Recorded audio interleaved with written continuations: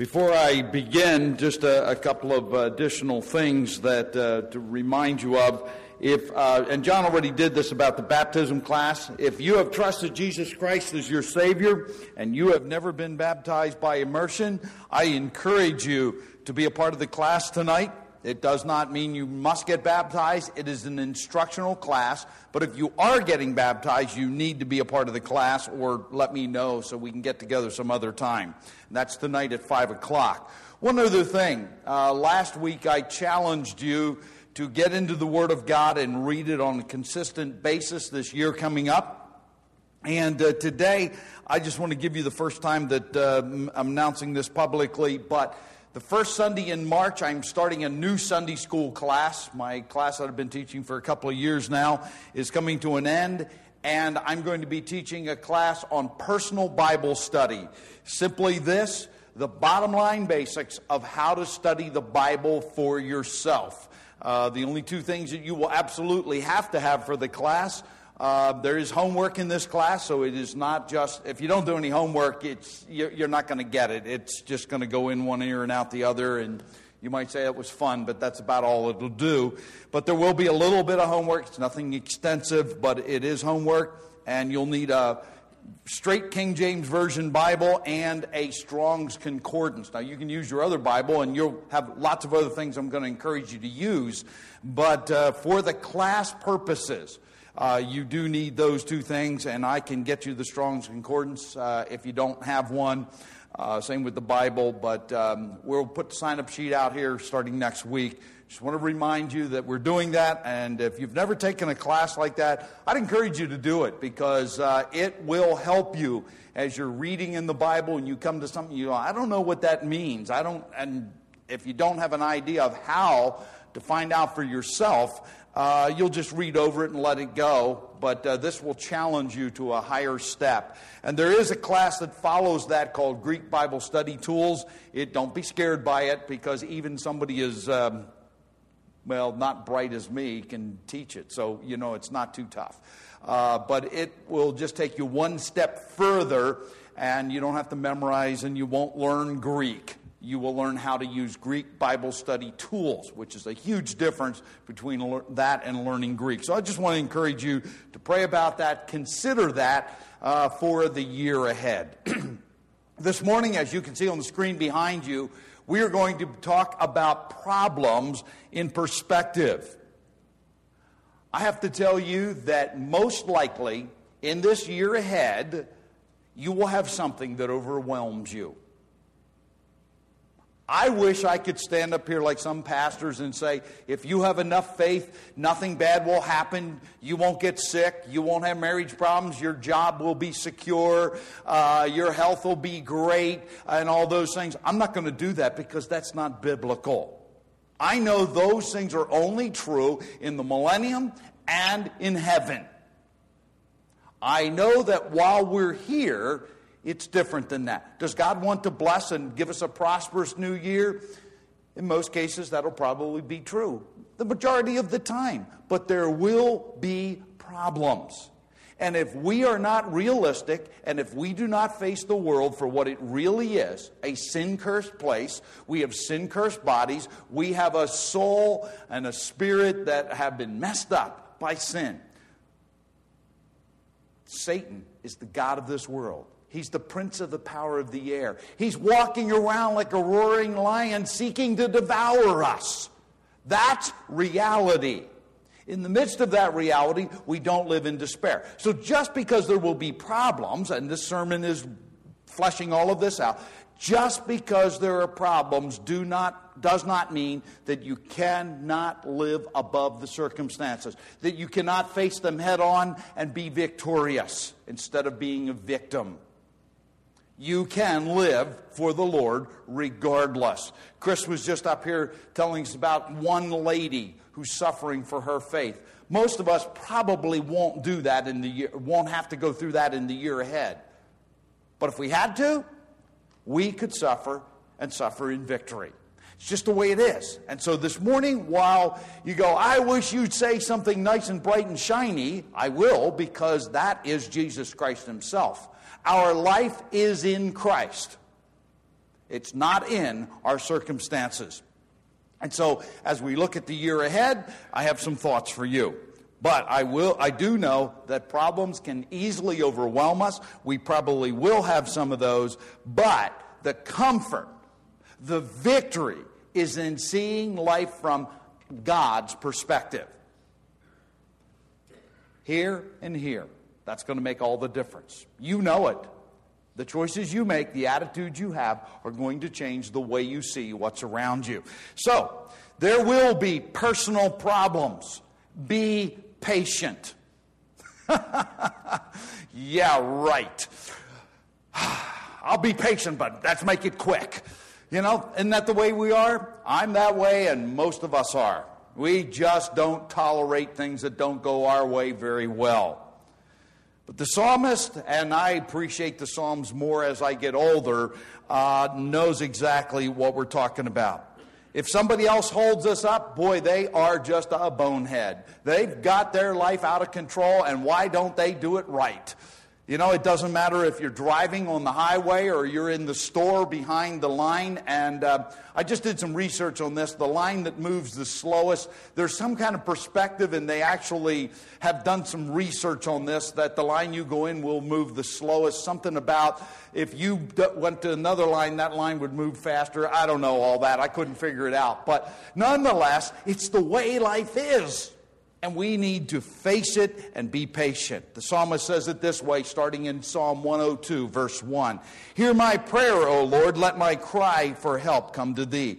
Do not hide thy face from me in the day of my distress. Incline thine ear to me. In the day when I call, answer me. What's it say? Quickly. We even do that with God. I want the shortest line. I want the fastest lane. I want you put in there whatever you want. I want to get cured fast. I want my problem over fast. That's what we want. And the psalmist isn't saying, oh, you're some horrible person because of that. But we always want immediate attention. We want relief right away. And God does not always answer according to our impatience. You ever notice that? Because He's teaching us. And He's teaching us that He is in control, because that's ultimately the end of this sermon, that God is in control. You may not appreciate it. You may not see it. You may not any of those things, and a whole lot more. But that is the truth. And so, there are personal problems. For example, he goes on to say, then the psalmist is speaking for himself, and you may identify with these next several things. It says, for my days have been consumed in smoke, my bones have been scorched like a hearth, my heart has been smitten like grass and has withered away. I should be enjoying life. I should be happy. I should. I'll put my hand up. Don't you put your hand up, but I like that. Okay? This should be true of me. This should be true of me. They all should. My work should be lighter and my fun should be higher, and we name it. You know, that's just the way it is. But everything seems like it goes up in smoke. Did you ever notice I've been doing a few remodeling jobs for the last, 2.5 months now? Yeah, 2.5 months. I always have told people ever since way back when I worked construction, remodeling takes 3 times longer than doing something from scratch, brand new. Well, guess what? It does. And it hasn't changed over the years. I wish those jobs would have been a whole lot faster. But they're not. It's just the way it is. But I have to understand that I'm not going to allow that to control my life. I'm not going to let it look like it went up in smoke and scorched. And let's face it, you cut down the grass, it takes about a day in the sunshine till it all withers up and dries. That's the way it is. And we can feel that way. We can land up exhausted. And I have to tell you, if you want to wear yourself out, be concerned and worry and be impatient about those things that you have no control over whatsoever. You just don't. And if you worry about them, it will wear you out. Now, it's hard, of course. It's trouble. It's not something you enjoy. But worry about it. Be impatient about it. And then you will really make it miserable. Because now, not only will it be hard to deal with, but now you become miserable. That's just the way it is. Do not allow your joy to be stolen by anyone or anything in the year ahead. Keep your eyes in the right direction. I don't know, you may have lost your job, or you may lose your job in the year ahead. Doesn't sound like fun to me, but it could happen. Is your joy going to be based on that? Oh, it'll be inconvenient, without a doubt. It might be really hard. But can you have joy in the midst of that? The answer, according to the Word of God, according to God Himself, is yeah, you can. He says, goes on the end of verse 4 to say, indeed, I forgot to eat my bread. We can get so caught up in those things that happen around us that we just get our eating habits out of whack. He says, I get to the point, I'm so uptight, so worried, so concerned that I quit eating. Some people quit eating, other people eat like crazy, but that's one of the things that happens when these things happen. Verse 5 goes on to say, because of the loudness of my groaning, my bones cling to my flesh. We can, in the midst of problems, have to the point where we don't necessarily have physical pain from somebody hitting us or broken bones, but it's that bad mentally and emotionally that we get physical pain from it. We're talking here, folks, if you haven't figured this out yet, about someone who's depressed. And in psychology, it would be clinically depressed. What's that mean? Simply depression with physical symptoms. And that can happen. Lots of people suffer that on a regular basis for all kinds of reasons. It can be family and marriage and kids, or it can be jobs and neighbors, and you name it. It doesn't matter what it is. It can be health. It could be somebody else that's just really a thorn in your side. You can have all of those things, and they're not fun to deal with. But the end result is going to be that we can keep our focus in the right direction. Verse 6, this one here took me for a ride for a while, but it says, I resemble a pelican in the wilderness. I have become like an owl of the waste places. And I'm like, what in the world is that talking about? So I started looking some things up. This is where personal Bible study comes in. Started looking some things up. Where do you find pelicans? At the water. Where do you find owls normally? In trees and things like that, or in buildings. Well, here's what it's saying. A pelican is out of place in a desert, in a place where there is no water. Pelicans don't live there. And in a wilderness, there are no trees for the owls to nest in and to roost on. And that's what you can feel like. In the economy we've had lately, there are a lot of people feel that way. You may go home today, open the front door of your house, and feel exactly that way, even though everybody that's supposed to be living there is living there. You feel out of place. The psalmist said, that's exactly how I feel. I feel like there's a problem. I'm out of place. It's out of order. Things are not the way they're supposed to be. Pelicans don't belong in the desert. Owls don't live in the desert. Not the kind of owl that's talked about here. There are owls that live in the desert, but not this kind of owl. It's a little bit like we would say, I feel like a fish on dry land, or a fish out of water. That's the way we would say it today. The psalmist used a different analogy. Verse 7 goes on, I lie awake, I have become like a lonely bird on a housetop.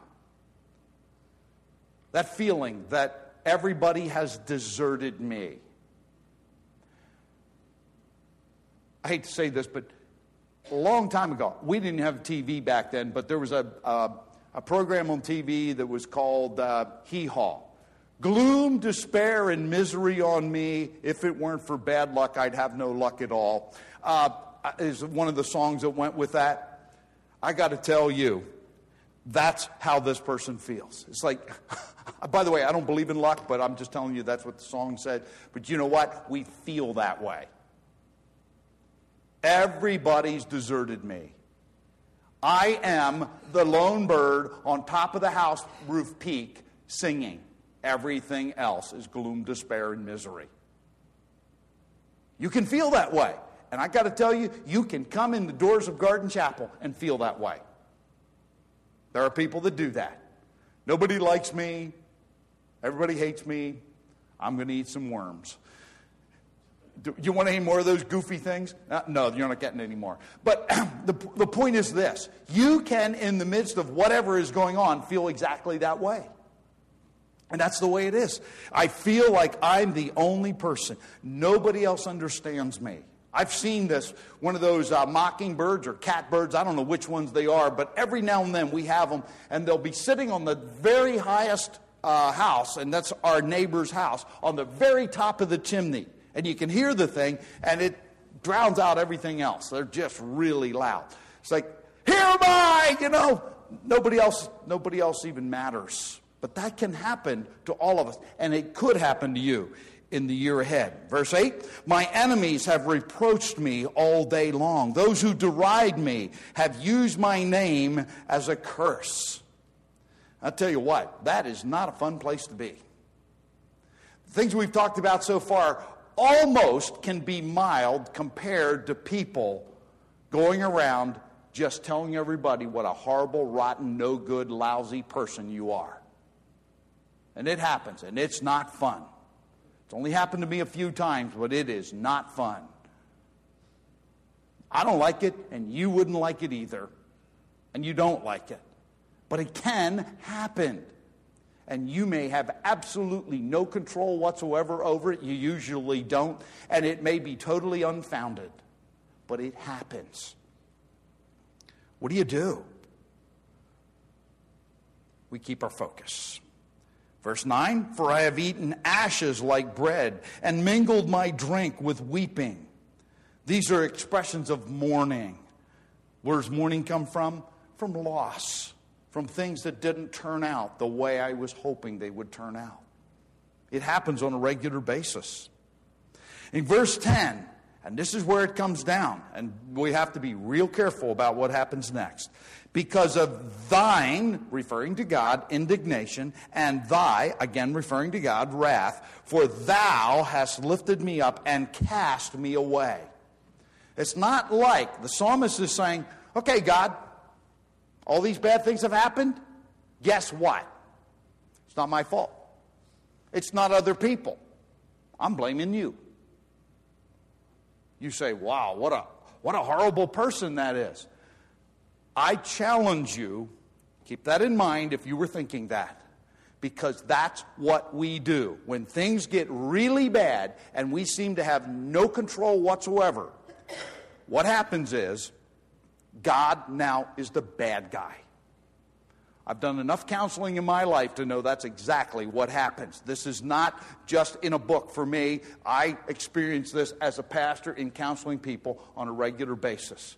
Because people will tell me, I believe what the Bible says, I believe what you're preaching, I believe the truth of the Word of God, I believe all this, and then they don't get their way. Something of a reversal of some sort comes their way, and after a while, and it's like flipping a switch. They go from, and all of a sudden it's like, this is all God's fault.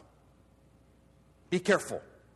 The psalmist knew that that's true. It does happen. Because we do blame God. And yes, there is a place where it looks that way. It looks like God has abandoned us. But this is not only talking about abandonment. Notice it says, thou lifted me up and cast me away. That's not a little shove. That's not just ignoring. Lifting up. If you pick something up and give it a chuck, that's what this is talking about. It's like, God, you have purposely gone out of your way to make sure that my life is a disaster. Verse 11 says, my days are like a lengthened shadow, and I wither away like grass. I'm depressed. I've lost my will to go on. I've lost my will to live. You can get that low. It's easily possible. It's a horrible place to be. But it's the truth. It easily can happen to anyone and any or all of us. It can easily happen. But look at verse 12, because now we have that light of hope that I've been telling you about.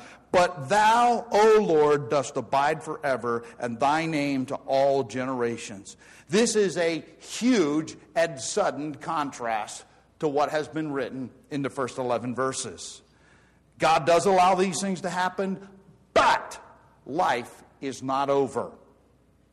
So if you want to say God did it, the answer is no. We usually put ourselves in those situations where other people do it to us, but God does allow it. But he has never promised to bail us out every time something bad happens. He has not done that. He said, but contrast this. Whatever you're going through is short term. I know it doesn't feel that way. It never feels that way. It can only be a couple of days, or if you're in the checkout counter line, it can be a few moments. And you think it's forever. That's just the way it is. But in him, he is forever, and our life is in him. His name is to all generations. He's above and beyond it. And we need to get on his wavelength to be able to do this. Now, if you think that our problems are bad, he takes us to a different situation. He takes us to a place where his heart is. And in the second part of this psalm, he deals with a problem spot of the world. It's been that way since before Jesus' time, long before Jesus' time. Jerusalem has been a hotbed of contention. And today hasn't even changed. In fact, it may be hotter now than it has been in most of history. Because Jerusalem is the place where God focuses. And as this psalm is going to tell us, it is a place where he has chosen to have his very presence, his glory to be. And yet, it's still a place where it is constant, continual, ongoing conflict. Look at verse 13. Thou wilt arise and have compassion on Zion, for it is time to be gracious to her, for the appointed time has come. Notice, the psalmist, even back then, is saying, God, it's time to bail out Jerusalem. Isn't that the place where you have chosen to make your name known to the world? And yet there's conflict there. It's time to do that, Lord.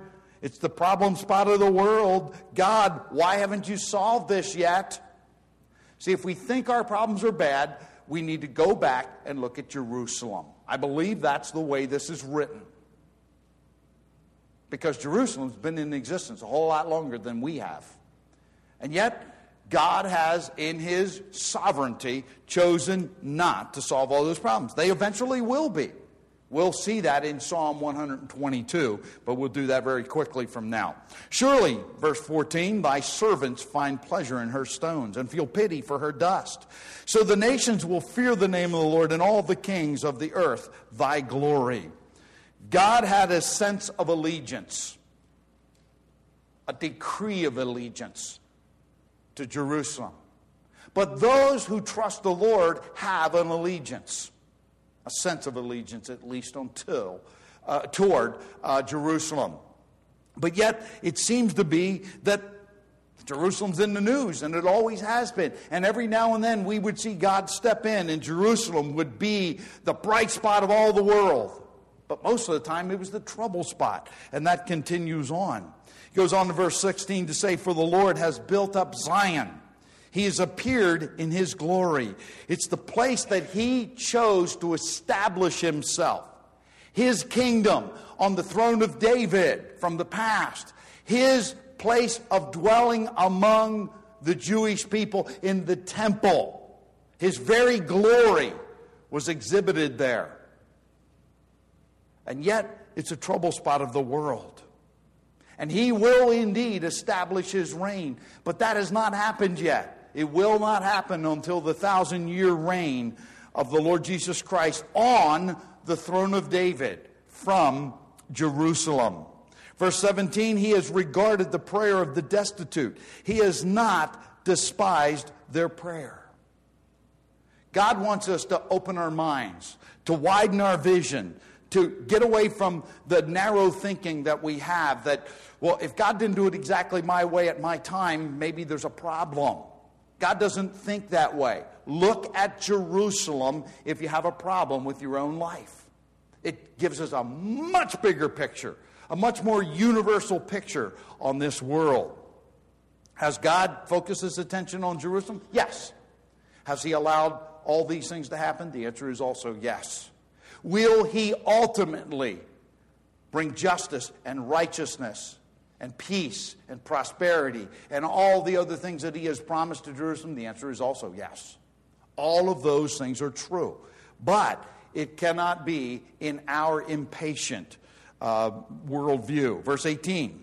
This will be written for the generation to come, that a people yet to be created may praise the Lord. The writer wants it to happen now, but he also recognizes that what he is writing is not simply to those who lived when he lived, but to those who will live in the future. And that's even future for us, because today Jerusalem is still a hotbed of violence and fighting and all those types of things. Because when we see Jerusalem, you can either think of it as the time of Jesus and Herod's temple, like we see here. That's a model of it. Or we can see it as it is today, where the temple should be standing is the Dome of the Rock, the third most holy place of Islam. Or we might think, if you're especially Jewish, you might think of the Western Wall, the Wailing Wall, the closest the Jewish people can get to the place that God has designated that they are to offer sacrifices. Or you might think of the miracle that happened in 1947 when in one day a nation that no longer existed, this has never happened to any other nation, became a nation again. Again, it could be the archaeology, and that's a picture of the Western Wailing Wall up close. But looking at those ancient things and saying, Lord, when are you going to return? When is your glory going to again be seen? Or, as usually we think of Israel, and this is the way the world thinks of Israel, they're simply a thorn in the side of the whole world. If we got rid of Israel, and especially Jerusalem, peace would come in the world. I'm telling you, just keep your eyes on the news. That's what every Muslim country believes. That if Israel was just wiped out, the world would live at peace. It's not true, of course, and we get sucked into that and because we tend to side with them. But violence and going on forever and ever. But this is what we see. We don't see the final that God has in store. What is the final? He says the desert will bloom. And King James says like a rose. It's actually a crocus.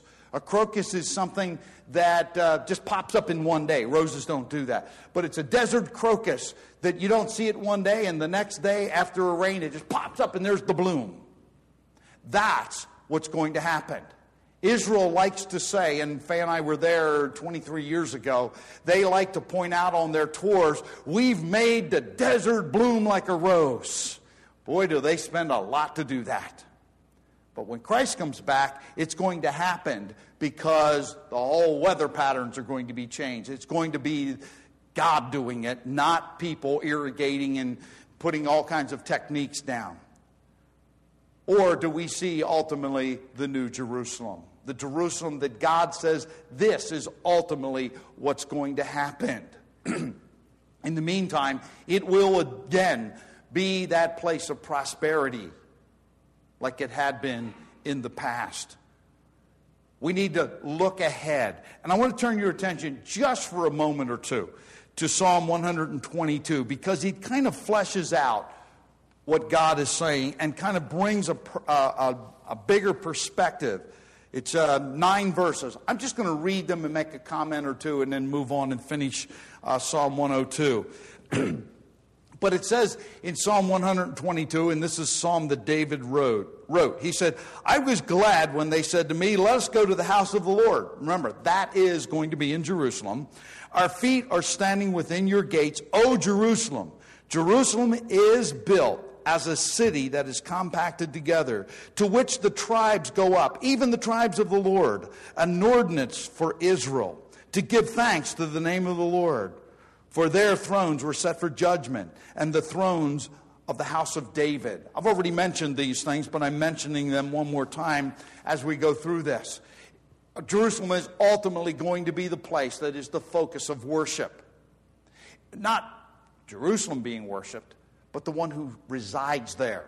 It's also ultimately going to be the place of justice, because Jesus Christ is going to rule for 1,000 years from the throne of David. And it's going to be like no other time on earth. And then it gives us the last 3 verses. Verse 6 says this: pray for the peace of Jerusalem. You may have heard the little slogan, pray for the peace of Jerusalem, and until the Prince of Peace is on the throne in Jerusalem, there will be no peace. We're praying, just like the psalmist. Prosperity.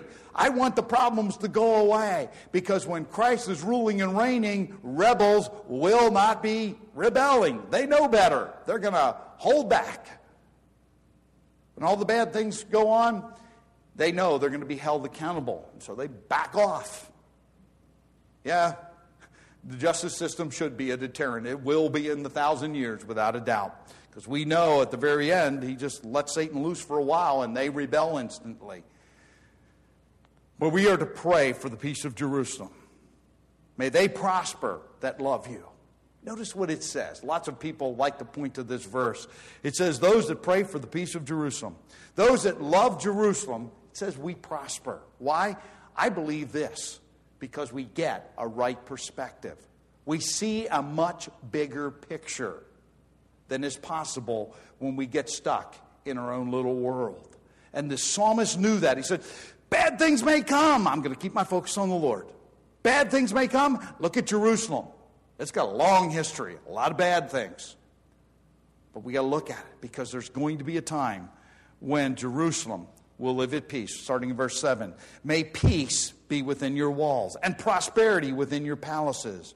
For the sake of my brothers and my friends, I will now say, may peace be with you. For the sake of the house of the Lord our God, I will seek your good. Ultimately, God says, I am the one that brings everything back to its proper place. That's true of Jerusalem. It's true of us. But in the meantime, we are the ones that are impatient. We are the ones that do not see the world and our life from the proper perspective, God's perspective. He has a bigger perspective, a better perspective.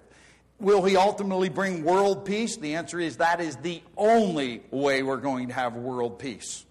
And it's going to come from Jerusalem and go out from there. That's world peace. And it's the only time we'll have world peace.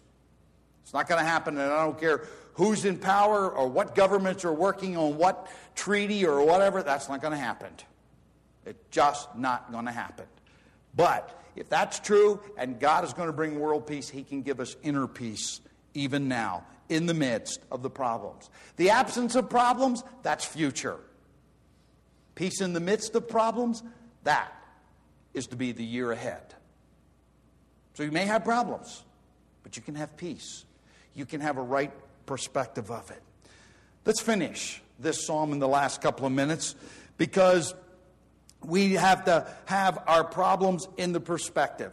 God is in control. Verse 23. Notice what the psalmist said. And every place you see it's God. And notice how personal this is. I'll emphasize it. He has weakened my strength in the way. He has shortened my days.